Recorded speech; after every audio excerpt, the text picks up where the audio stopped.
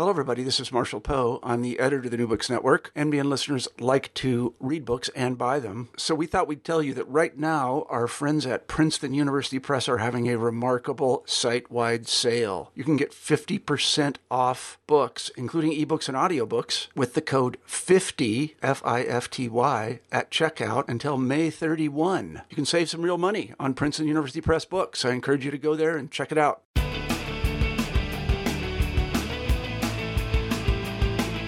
Welcome to the New Books in Sports podcast.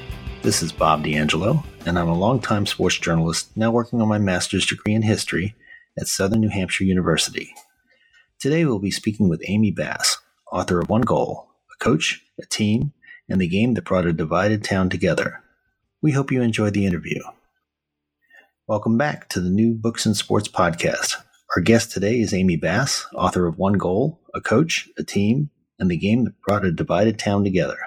Amy, thanks so much for being with us today. Thanks for having me. Amy is director of the honors program and a professor of history at the College of New Rochelle in New York. She has written 4 books and focuses on sports and sports history from a cultural perspective. She earned her bachelor's degree from Bates College in Lewiston, Maine, then earned her master's and doctorate from Stony Brook University on Long Island. Amy, talk a little bit about your background academically and personally, and the previous books you've written. Sure. This is my 4th book, One Goal, but in a lot of ways it's my first book because it's my first attempt at narrative nonfiction. So sort of taking my years and years of writing about politics and sports and culture and putting it to work to tell a story in a different way. My first book was about the Black Power protest at the Mexico City Olympic Games. It's called Not the Triumph, but the Struggle. And it was really my attempt to more firmly situate sport within a civil rights context. I followed that up with a collection of essays and then a book about W.E.B. Du Bois called Those About Him Remained Silent. But really, I increasingly was writing about sports and politics and culture in more popular venues, places like Slate and CNN Opinion. And so it was sort of a natural progression, I guess, of me as a writer to wind up working on a project like One Goal. When did you develop a love for writing for history and for the social sciences? I mean, you grew up in a family of journalists. Was it something that you were born with, or was it something that just grew on you? There's a lot of connection between loving reading and loving writing, because I think you're appreciating, the written word and the power of the written word. I think you do it differently as a reader than you do as a writer, but I think you develop an ability to write through reading. And I think that, I'm the daughter of 2 journalists. So I grew up in a house full of books and I grew up in a house full of people who were writing. And, journalism, watching my parents and the way they used words to be persuasive and to make points about, big subjects in the world. It was something I had a lot of respect for. But I sort of took a different route to becoming a writer. And it's interesting. I think that this new book, that it's with One Goal that I'm finally willing to sort of use the label of writer, which sounds crazy, right? It's my 4th book. And yet I think with this book, more than the others, I really thought about the art of writing, the craft of writing. And I enjoyed that to a great degree. Because you did your undergraduate work at Lewiston, Maine at Bates College, you had a unique perspective about the city. Many of us when we think of Lewiston, we think about the Phantom Punch and the second Ali Liston boxing match, but obviously there's much more to the city now. What kind of city was Lewiston, and why did the Somali people gravitate toward it? Yeah, so I was an undergraduate at Bates College in Lewiston years before the Somali migration began to occur. So working on this book was really sort of a second introduction to Lewiston for me. I was a very typical college student, so I was very narrowly focused on things that were the most important things in the world, my friends and my classes in that order. So this was a return to Lewiston and really opened my eyes into the complexities of the history of this city. So yes, certainly the most famous sporting event before this soccer team was Ollie Liston and the Phantom Punch, which took place at what is now the Androscoggin Colisee, the hockey arena. One of the center points of the city because it's very much a hockey town, although now it's a hockey and soccer town. But Lewiston was a mill city. It was very typical of other New England cities that emerged along rushing waters, along rivers. Lewiston is built on the banks of the Androscoggin, the Great Falls of the Androscoggin. And in the 19th century, some Boston capitalists, some entrepreneurs, headed north and started to figure out ways to harness the energy of the Great Falls of the Androscoggin. And so red brick factory buildings and a network of canals began to sort of shape the city in a very particular direction, what became known as Spindle City. And it was very much an American immigration story because the workers for those factories were immigrants, but they didn't come through Ellis Island. They came largely from the north via the Grand Trunk Railroad. So they were Quebecois. They were French Canadian, French-speaking migrants, factory workers who settled and created what became known as Petite Canada. But as with everything else in terms of manufacturing and making stuff, the bottom falls out of the New England textile industry. So the once thriving Lewiston mills begin to slow, and then they begin to close and move elsewhere, which left Lewiston in a really tough economic situation. It felt like the city's best days were in the rearview mirror. So it was a place that had vacancy. It was a place that was, hemorrhaging population as much of, some of Maine was. Maine is tough in a lot of categories that you don't sort of want to be known for. It's a very old state. The median age of Maine is quite old. And it has, it's young people going elsewhere to find opportunity. So Lewiston had a strategy. It put an economic strategy into place, the city administration, and they took over the Bates Mill, the largest of the mill complexes, and began to think about ways to strategize and stabilize. And it's this city that the Somalis begin to come to. And it's, people might think, why Maine? It's so cold. It's so far north. It's so white. It's so Catholic. But they were looking for space. They were looking for apartments that could accommodate large families with low rents and good schools and a safe community. And so in a lot of ways, it was the perfect place. One line in the book I really found particularly telling was the old Maine saying that you quote in the book, which is, "You're always from away."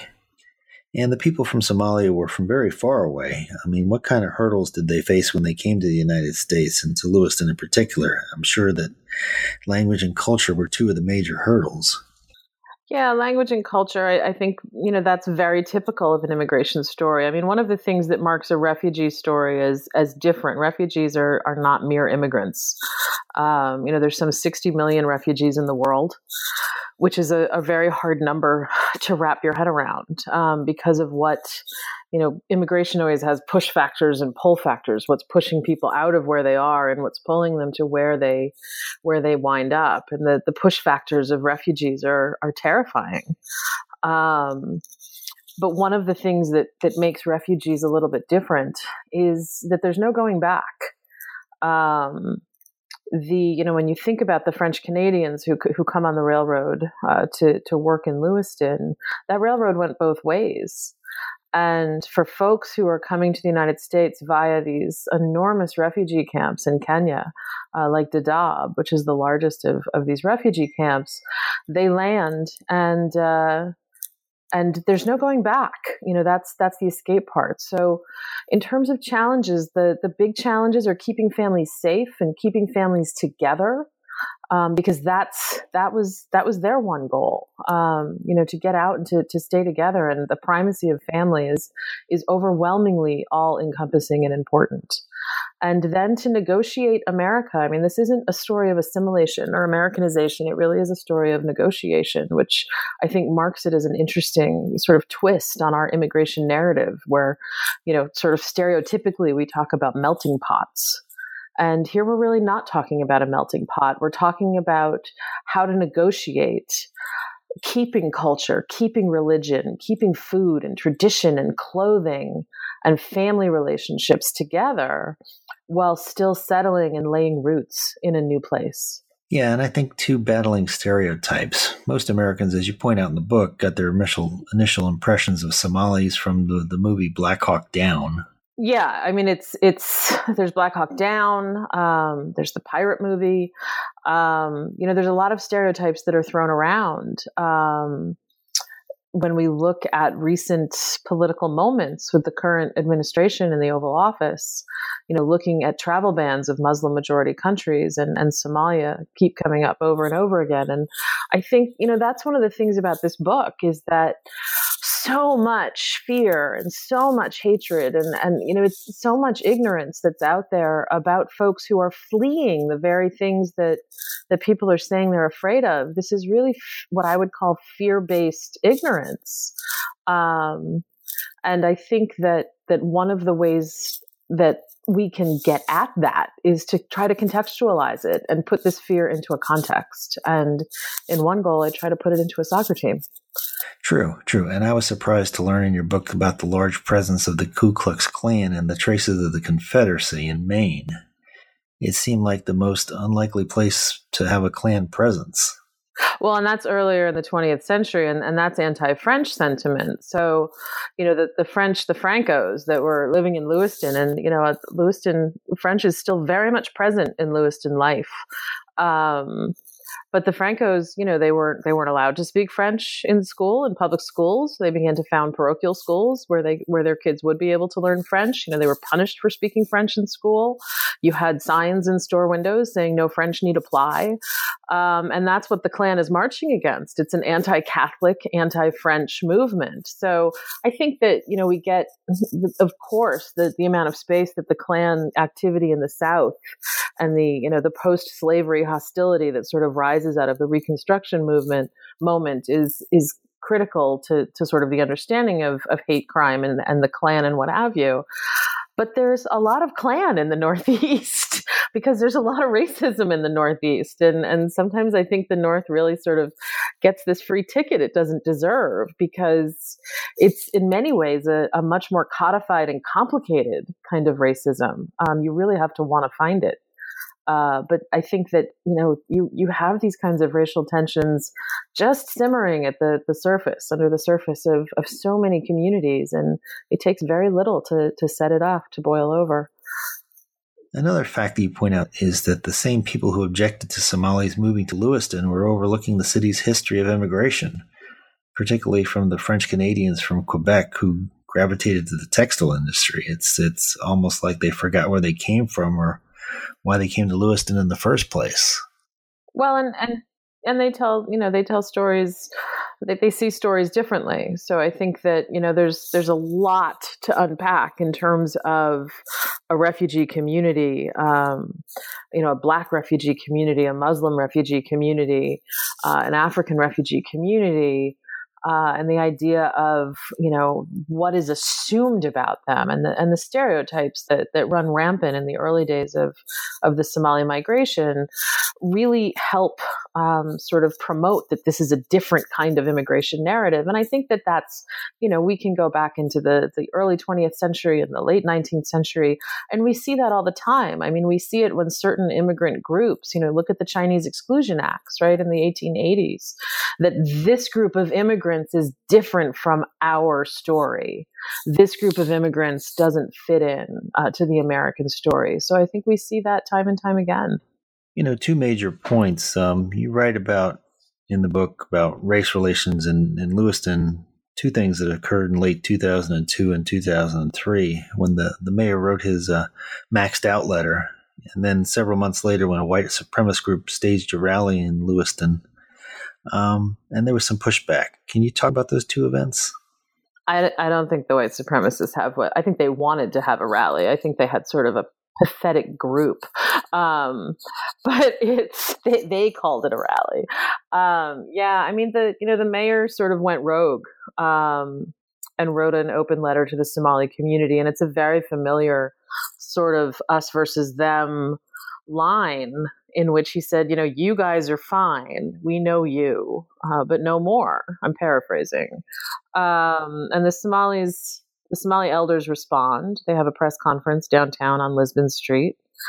And, it was a turning point. And I talk about this in the book, sort of this ebb and flow of change, that you have these really painful moments, and then you have a coming together, and then you might have another painful pulling apart, and then you can have a coming together. And this was one of those things, because what comes out of the mayor's letter and the reaction, first of all, it exposed the division, right? The xenophobes felt free to say, yes, this is what I've been saying this whole time. So then you got to see who they were. But then you had a bigger swath of the community say, this isn't who we want to be. And you have this group come together, this giant rally called the Many in One, in which, a couple thousand people gather together in the gymnasium at Bates College to say, all are welcome. This is who we want to be. And this is a counter to this white supremacy group. I'm not even going to name them because they can make their own headlines, who, sort of said that they were going to descend upon Lewiston and, support whiteness in Lewiston. And the city administrators deal with them very skillfully. They won't let them have any space downtown. They sort of give them some space out by the highway, and very few of them show up. I think their leader at that point is in jail. And that's the beauty of the thing, is that Lewiston was sort of, you look at the headlines of the newspaper that morning, where they're sort of, tense and anxious and primed for, Nazis to descend upon the city in the wake of this. And what you actually get is several thousand people and senators, and, Muhammad Ali sends a letter with thousands of people saying, we're going to figure this out, and this is who we are, and all are welcome. And we're not entirely sure what the path forward is going to be, but together we're going to figure that out. Yeah, and it seems like things are turning around, but then even after that, in 2012, Lewiston Mayor Robert McDonald told the BBC that he wished Somalis would just, quote, leave their culture at the door, unquote. So it seems like it ebbs and flows. It does ebb and flow. And I think at that point, you have folks who are more willing to directly respond. I mean, this is, it's a mayor who's all over the map on these kinds of issues, not just issues of immigration and migration, but issues of welfare and poverty, which are issues that Lewiston has dealt with for decades and decades and decades. But you're also talking about a Maine that's led by a governor like Paul LePage, who proudly says he was Donald Trump before Donald Trump was Donald Trump. So I think that, you have this context in which this is unfolding. And I'm always really cautious about making sort of positivist predictions about what's going to happen. But I think Lewiston has dealt with whatever comes up. It deals with it, and it doesn't always deal with it right, but it deals with it, and everyone sort of knows what the issues of the city are and what needs to be worked on. So one of the positives you do point out about Lewiston was the soccer team. Lewiston was a hockey mad area, and it seemed like a very unlikely place to be a crucible of excellence in soccer. Well, and it's still a hockey town. They just won another championship. I think their dynasty, they have 3 in a row right now, but I think they're close to 30 titles if they haven't hit that by now. I think that the point of soccer and the Somalis in Lewiston is that Lewiston didn't replace hockey with soccer. They're now a hockey and soccer town. And, they're also really good at running, and they have a great cheerleading squad that the and instead of the or, I think, is really the important part, that you don't stop being the city that you are just because there are some changes that are going on.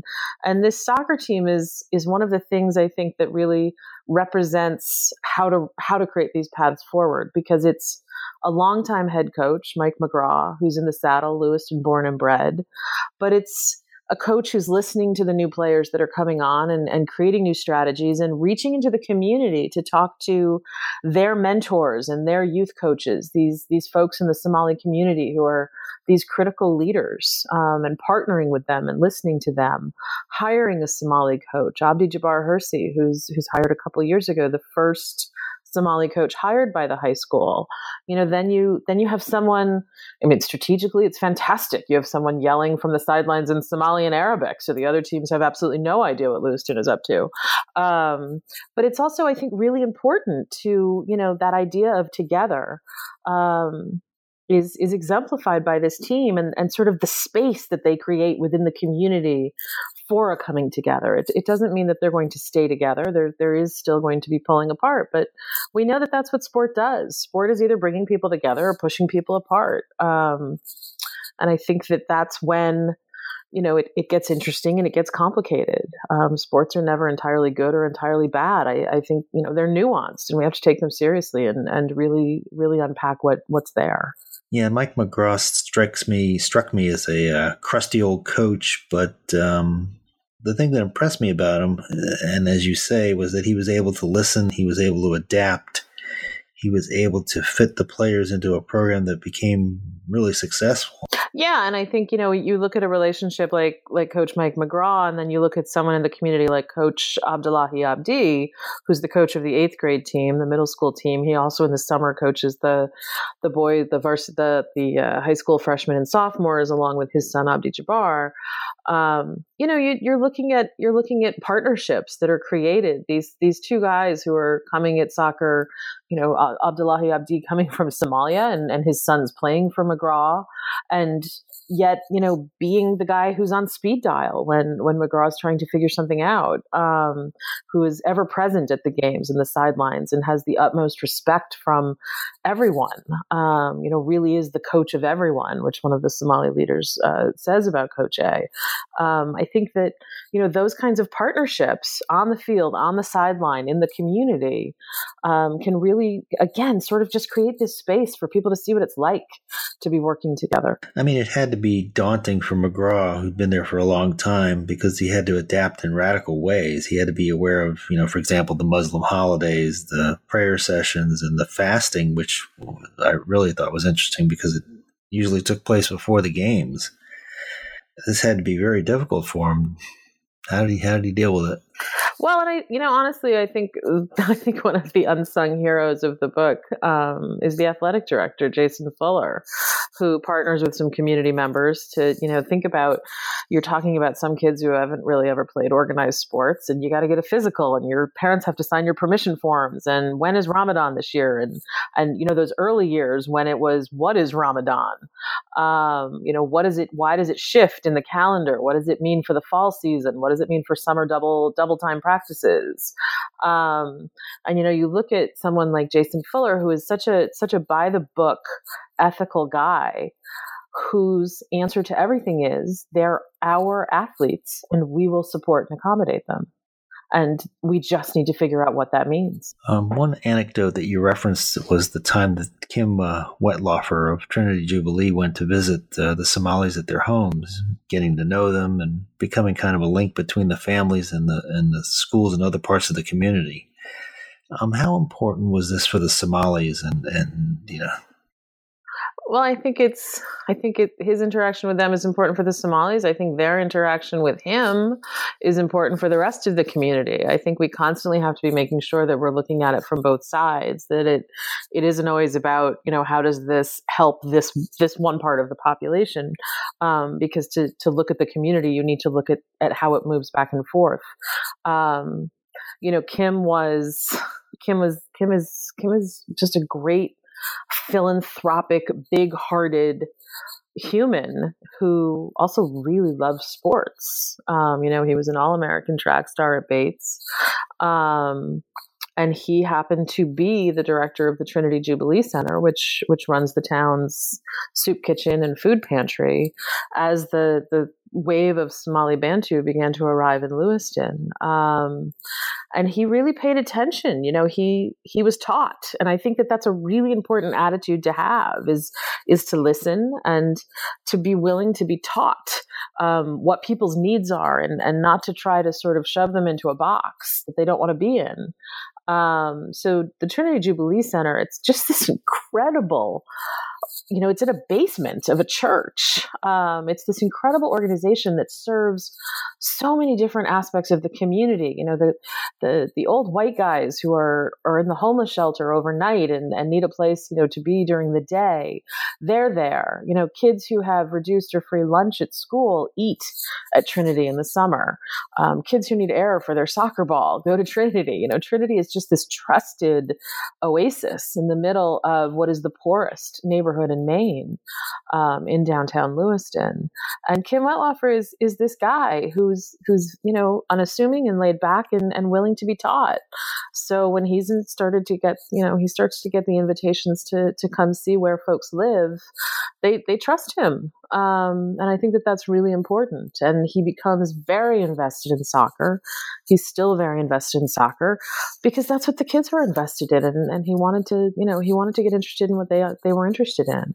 So I think, you know, again, having these community organizations, the same is true on the Somali side of things. You know, so many of these guys founded these organizations, the Somali Bantu Youth Association, which is now Maine Immigrant and Refugee Services. You know, this really critical group that these young Somali men found to help kids, right? Pairing youth soccer leagues with homework help.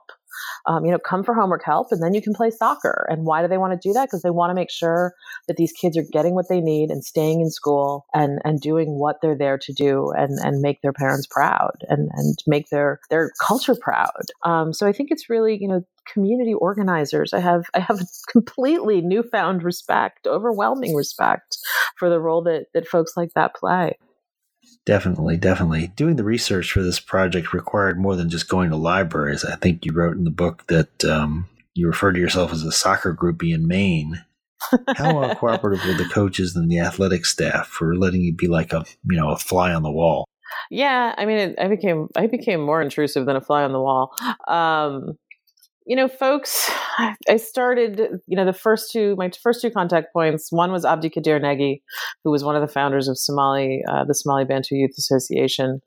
And I think he was my very first phone call. And the second was to Coach Mike McGraw.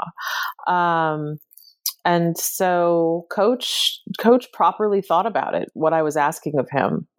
And I started making the trips up there and, you know, slowly but surely it just, I had to stop asking permission. I had that one, you know, sort of request. And then I remember asking Jason Fuller, the athletic director, you know, can I be down on the bench? Is that okay?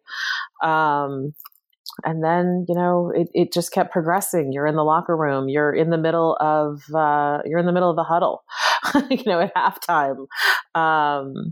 I had this one moment, God, I think it was a postseason game against Camden Hills. It was so cold. I think it's the day that I shot the cover of the book. And I'm walking off the field with the team. They're down by 1 at the half. And the goalkeeper coach looked at me and he said, if you'd told me a year ago you'd be out here with us on the field, I would have told you were crazy. And I was thinking, wow, I didn't even think of that. I'm on the field.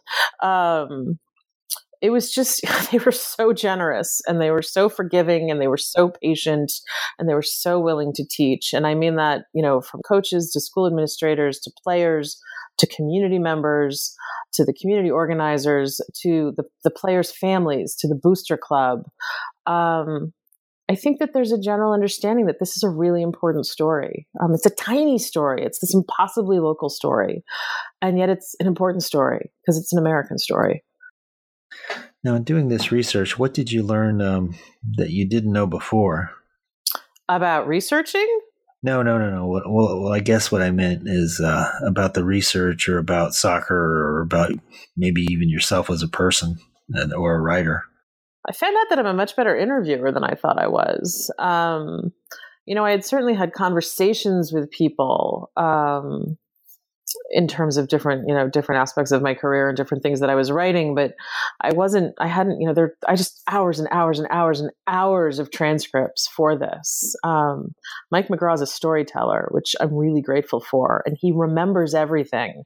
I mean, he can reconstruct so many moments from 15 years ago or from last season. You know, he can tell me what he focused on in terms of a locker room speech or, you know, what a kid's nickname was in 2003. So I was really grateful for that. I think that that figuring out how to weave, what I think one of the things that I thought about much more seriously in terms of soccer, because I'd written a lot about soccer. I'd been writing about soccer for CNN since the 2014 World Cup.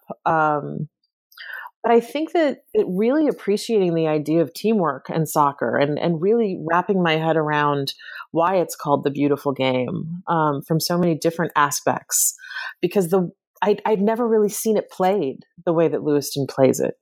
In terms of sort of their ideology of togetherness, their call before every game, Pamoja Ndugu, which is Swahili for Together Brothers.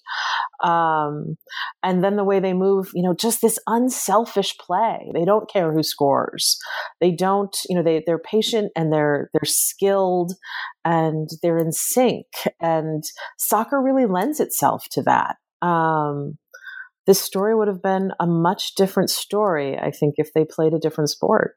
Yeah, and they had the part in the book about the throw-in where the one player had the over the kick, the flip throw. The flip throw-in, the front handspring flip throw-in. Yeah, these are special kids. These are madly talented special kids. Oh, I could just imagine the reaction of the other team when they came up with a play like that. That had to be just stunning to them.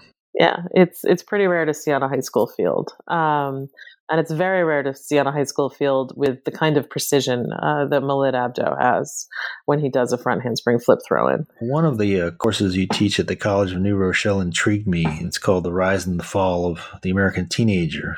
Are American teenagers better off now than their parents or grandparents, or are they facing a whole new set of difficulties that the previous generations didn't have to deal with? Well, we know that since, I haven't taught that class in a while, and one of the reasons that I haven't is because it needs to be renovated for sort of the social media age. We know that from Generation X on, no generation, until Generation X, every generation was guaranteed to do better than their parents before them. That was sort of the American genealogy. That your parents wanted you to do better, and that's not guaranteed anymore.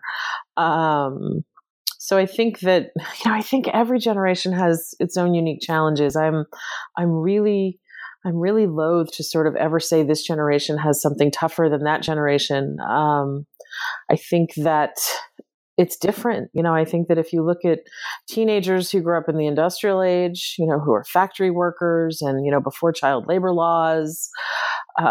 Talking about teens who were growing up in the interwar years or the Depression, and then looking at civil rights leaders that were youth. I think it's really hard. I think that each generation has its challenges. I think it also has its commonalities. But I think that it would be tough to say that any one generation has a tougher time of it than another. And the change in administrations from Barack Obama to Donald Trump seem to send out new signals. Are you seeing that kind of shift? And if so, does it concern you? Well, I'm really heartened, actually. I'm not concerned because I think that I've written, my gosh, 2 of my 4 books are about 1968, and 68 is sort of considered this pinpoint year of agitation, youth agitation.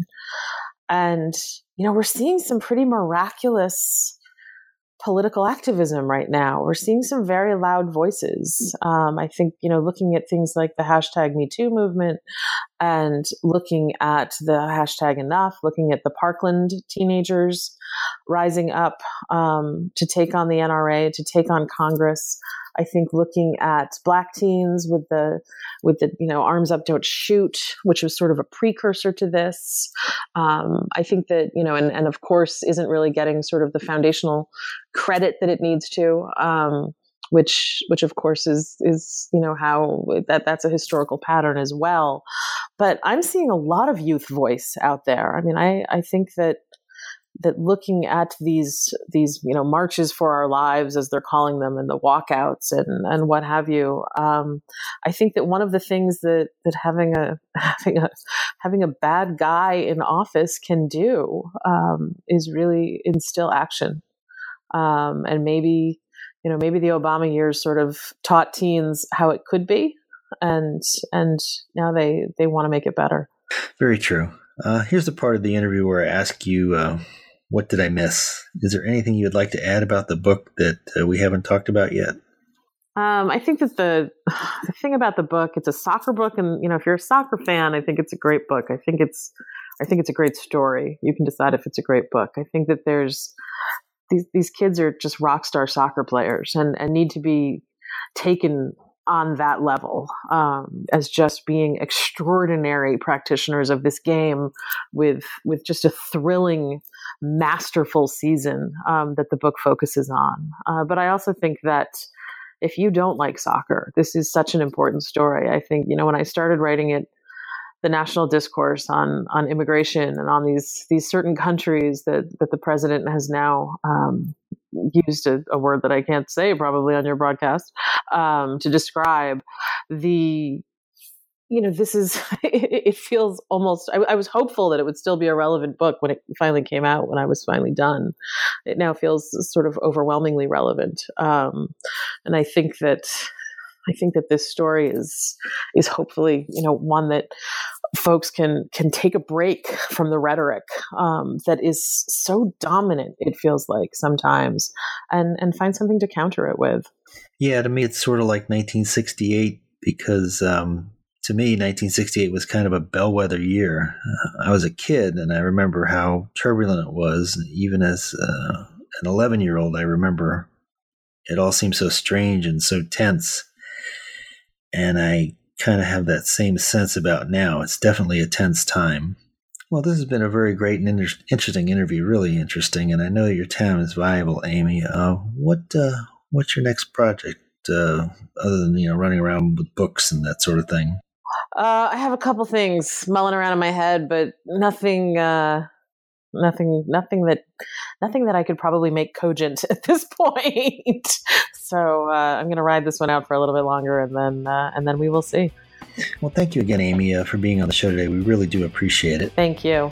You've been listening to the New Books in Sports podcast. I'm Bob D'Angelo, and thank you for joining us. Until next time, remember that the game is what matters.